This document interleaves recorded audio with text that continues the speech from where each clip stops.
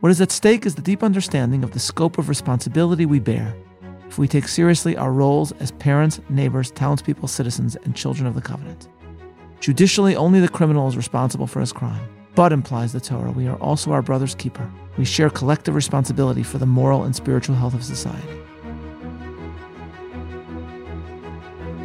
Welcome to Bible 365, episode 166, Ezekiel's Neilah. I'm Meir Soloveichik.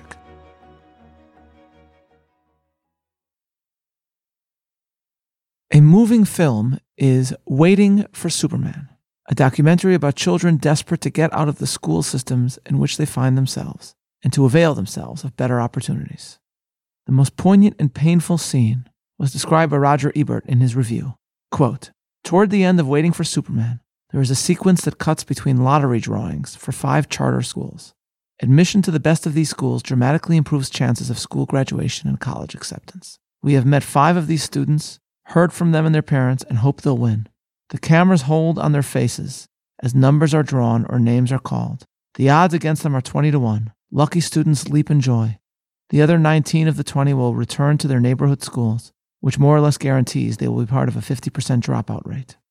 The key thing to keep in mind is that underprivileged inner-city kids at magnet schools such as KIPP, LA Prep, or the Harlem Success Academy will do better academically than well-off suburban kids with fancy high school campuses, athletic programs, swimming pools, closed-circuit TV, and lush landscaping," end quote. The movie inspires us to ponder how one's lot in life is impacted by others. On the one hand, at the heart of the Jewish moral worldview, which it gave humanity through the Bible, is the belief in moral agency, free will, the ability of individuals to overcome environs and external influence. At the same time, we do know that good schools, gifted teachers, influential family members can dramatically impact people's future. A way of saying this is that the lottery of life does ultimately influence the future of many, and this too is something we recognize. The complexity of all that we have said lies, I believe, at the heart of a passage in Ezekiel and in the liturgy and rituals of Yom Kippur, in which a verse from Ezekiel takes central stage. Chapter 18 of Ezekiel analyzes the role of repentance and freedom in determining the way that one is judged by God. The prophet gives us a case of a righteous individual whose son is wicked. Verse 8, "He that hath not given forth upon usury, neither hath taken any increase, that hath withdrawn his hands from iniquity, hath executed true judgment between man and man, hath walked in my statutes, and hath kept my judgment to deal truly. He is just, he shall surely live, saith the Lord God. If he beget a son that is a robber, a shedder of blood, and that doeth the like to any of one of these things, and that doeth not any of these duties, but even hath eaten upon the mountains and defiled his neighbor's wife, hath oppressed the poor and needy, hath spoiled by violence, hath not restored the pledge, and hath lifted up his eyes to the idols, hath committed abomination, hath given forth upon usury, and hath taken increase. Shall he then live? He shall not live. He hath done all these abominations, he shall surely die, his blood shall be upon him." The wicked man then will be punished, even though his father was righteous. Ezekiel then turns to the opposite case. If the wicked individual has a righteous son, verse 14, "Now lo, if he beget a son that seeth all his father's sins which he hath done, and considereth and does not such like, that hath not eaten upon the mountains, neither hath lifted up his eyes to the idols of the house of Israel, hath not defiled his neighbor's wife. Of such a person, Ezekiel adds in verse 17, "He shall not die for the iniquity of his father. He shall surely live." Thus, the emphasis throughout is on individual responsibility, a principle then summed up by Ezekiel in verse 20. "The soul that sinneth it shall die. The son shall not bear the iniquity of the father, neither shall the father bear the iniquity of the son. The righteousness of the righteous shall be upon him, and the wickedness of the wicked shall be upon him." Here, God seems to say that there is no collective punishment. The problem, of course, is obvious. Ezekiel appears to contradict what God says about himself at Sinai in the 10 Commandments. Exodus 20, verse 5. "For I, the Lord thy God, am a jealous God, visiting the iniquity of the fathers upon the children, unto the 3rd and 4th generation." What are we to make of this? The traditional Jewish approach to reconciling these verses is that one cannot be judged for the sins of others unless, as parents or as descendants, or as members of a larger group in general, we refuse to learn from the mistakes of others in our lives, or if we refrain from attempting to influence others for the better. In an excellent essay on this Ezekiel passage, which we have sent you in today's email, Rabbi Jonathan Sachs puts it this way, quote, What is at stake is the deep understanding of the scope of responsibility we bear if we take seriously our roles as parents, neighbors, townspeople, citizens, and children of the covenant. Judicially, only the criminal is responsible for his crime. But, implies the Torah, we are also our brother's keeper. We share collective responsibility for the moral and spiritual health of society. All Israel, said the sages, are responsible for one another. Legal responsibility is one thing, and relatively easy to define. But moral responsibility is something altogether larger, if necessarily more vague.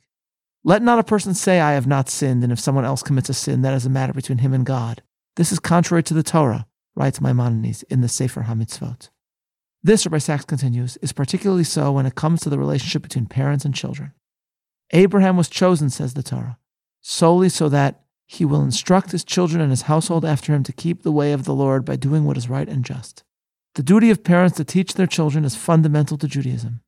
It appears in both the first 2 paragraphs of the Shema, as well as the various passages cited in the 4 sons section of the Haggadah. End quote. What this means is that the 10 Commandments consideration of the collective and Ezekiel's emphasis on the individual ought to be taken together in tandem. Rabbi Sachs continues by elucidating the point in the following way, quote, to be sure, we are not legally responsible for the sins of either our parents or our children. But in a deeper, more amorphous sense, what we do and how we live do have an effect on the future to the 3rd and 4th generation. End quote. Rabbi Sachs then interestingly gives the discussion a contemporary twist by citing the writings of sociologists Robert Putnam and Charles Murray in their respective books Our Kids and Coming Apart.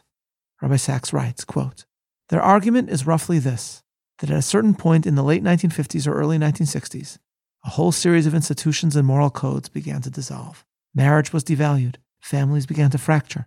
More and more children grew up without stable association with their biological parents.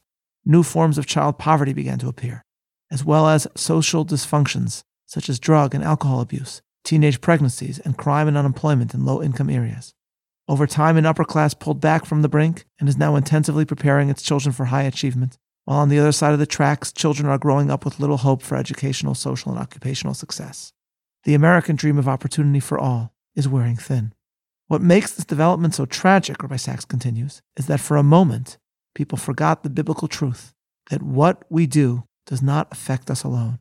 It will affect our children to the 3rd and 4th generation. And Rabbi Sachs also adds, if we fail to honor our responsibilities as parents, then though no law will hold us responsible, society's children will pay the price. They will suffer because of our sins. End quote. The larger structure of family and society matters. And it is with this in mind that Rabbi Joseph Soloveitchik strikingly explained a ritual performed in the temple on Yom Kippur on the Day of Atonement. A lottery is held over 2 identical goats, designating one animal to God and one to be cast away in the wilderness. The symbolism, Rabbi Soloveitchik suggested, is meant to be about us. We are asking God to consider how one's lot in life influences individuals. Or as the book Reflections of the Rav puts it, the ritual is to be seen as, quote, a psychodramatic representation of the penitent's state of mind and his emotional need, end quote. Rabbi Soloveitchik also applied the symbolism of the 2 goats personally, reflecting that it was his own background that he had, one which he did not choose, that allowed him to attain certain things Judaically that many other Jews did not achieve. And this, I think, is a striking example when we consider it. On the one hand, to study Rabbi Joseph Soloveitchik's writings is to encounter a unique intellectual and spiritual mind and soul. But it is also true that helping to form his greatness was a brilliant mother who guided him, a father who dedicated much of his own life to teaching his son, as well as a family method of learning that played a central role in his own study, teaching, and spiritual achievement. I thought of Rabbi Soloveitchik's interpretation of the temple lottery and its symbolic interpretation to all of us when I saw Waiting for Superman, which, as I mentioned, has a lottery scene. As I recall, there's a heartbreaking moment when the lottery concludes and one child, whose name has not been called, who will not be admitted to one of the charter schools, turns to her mother and says something like, "They didn't say me, they didn't say me." And you realize suddenly how that lottery will impact the children in that room through no choice of their own. The director of the documentary, David Guggenheim, says himself that he was a huge believer in children going to public school, but then he adds, quote, "It was time to choose a school for my own children, and then reality set in. My feelings about public education didn't matter as much as my fear of sending them to a failing school. And so every morning, betraying the ideals I thought I lived by, I drive past 3 public schools as I take my kids to a private school. But I'm lucky. I have a choice. Other families pin their hopes to a bouncing ball, a hand pulling a card from a box, or a computer that generates numbers in random sequence. End quote. Judaism is, of course, a faith that emphasizes freedom. And as we have previously discussed, the corollary of responsibility and moral agency is the possibility of repentance, of change, of fixing one's flaws. Our chapter of Ezekiel is prominent in the prayer known as Neilah, closing, as the sun sets on the holiest of days, and the last chance for repentance on the Day of Atonement is upon us. At that moment, we cite in prayer Ezekiel 18, verse 23, which gives us an exquisite emphasis on both individual freedom and the Almighty's overwhelming love and mercy. Ezekiel tells us, in God's name, "Have I any pleasure at all that the wicked should die, saith the Lord God, and not that he should repent from his ways and live?" At that moment, citing Ezekiel, in Neilah, each of us stands alone before God. Each of us focuses on the freedom with which we have been endowed and on our ability to overcome our own failings. But at the same time, one of the most moving moments as Yom Kippur begins is the tradition that many have, as I do, of placing their hands on their children's head and blessing them. We do so not because our children need inspiration to repent. They are children. Rather, the point perhaps is that we need to consider the influence that we have on those in our lives and how we will exercise that influence in the year to come. Parents and children joined at Yom Kippur's beginning, individuals standing alone before the Almighty at the end. The two scenes capture, together, the collective and the individual, which, joined, defines Judaism itself. And joining Ezekiel's teachings with others in the Torah leaves us with the lesson that we must each use our freedom to attempt to positively impact as many others as we can.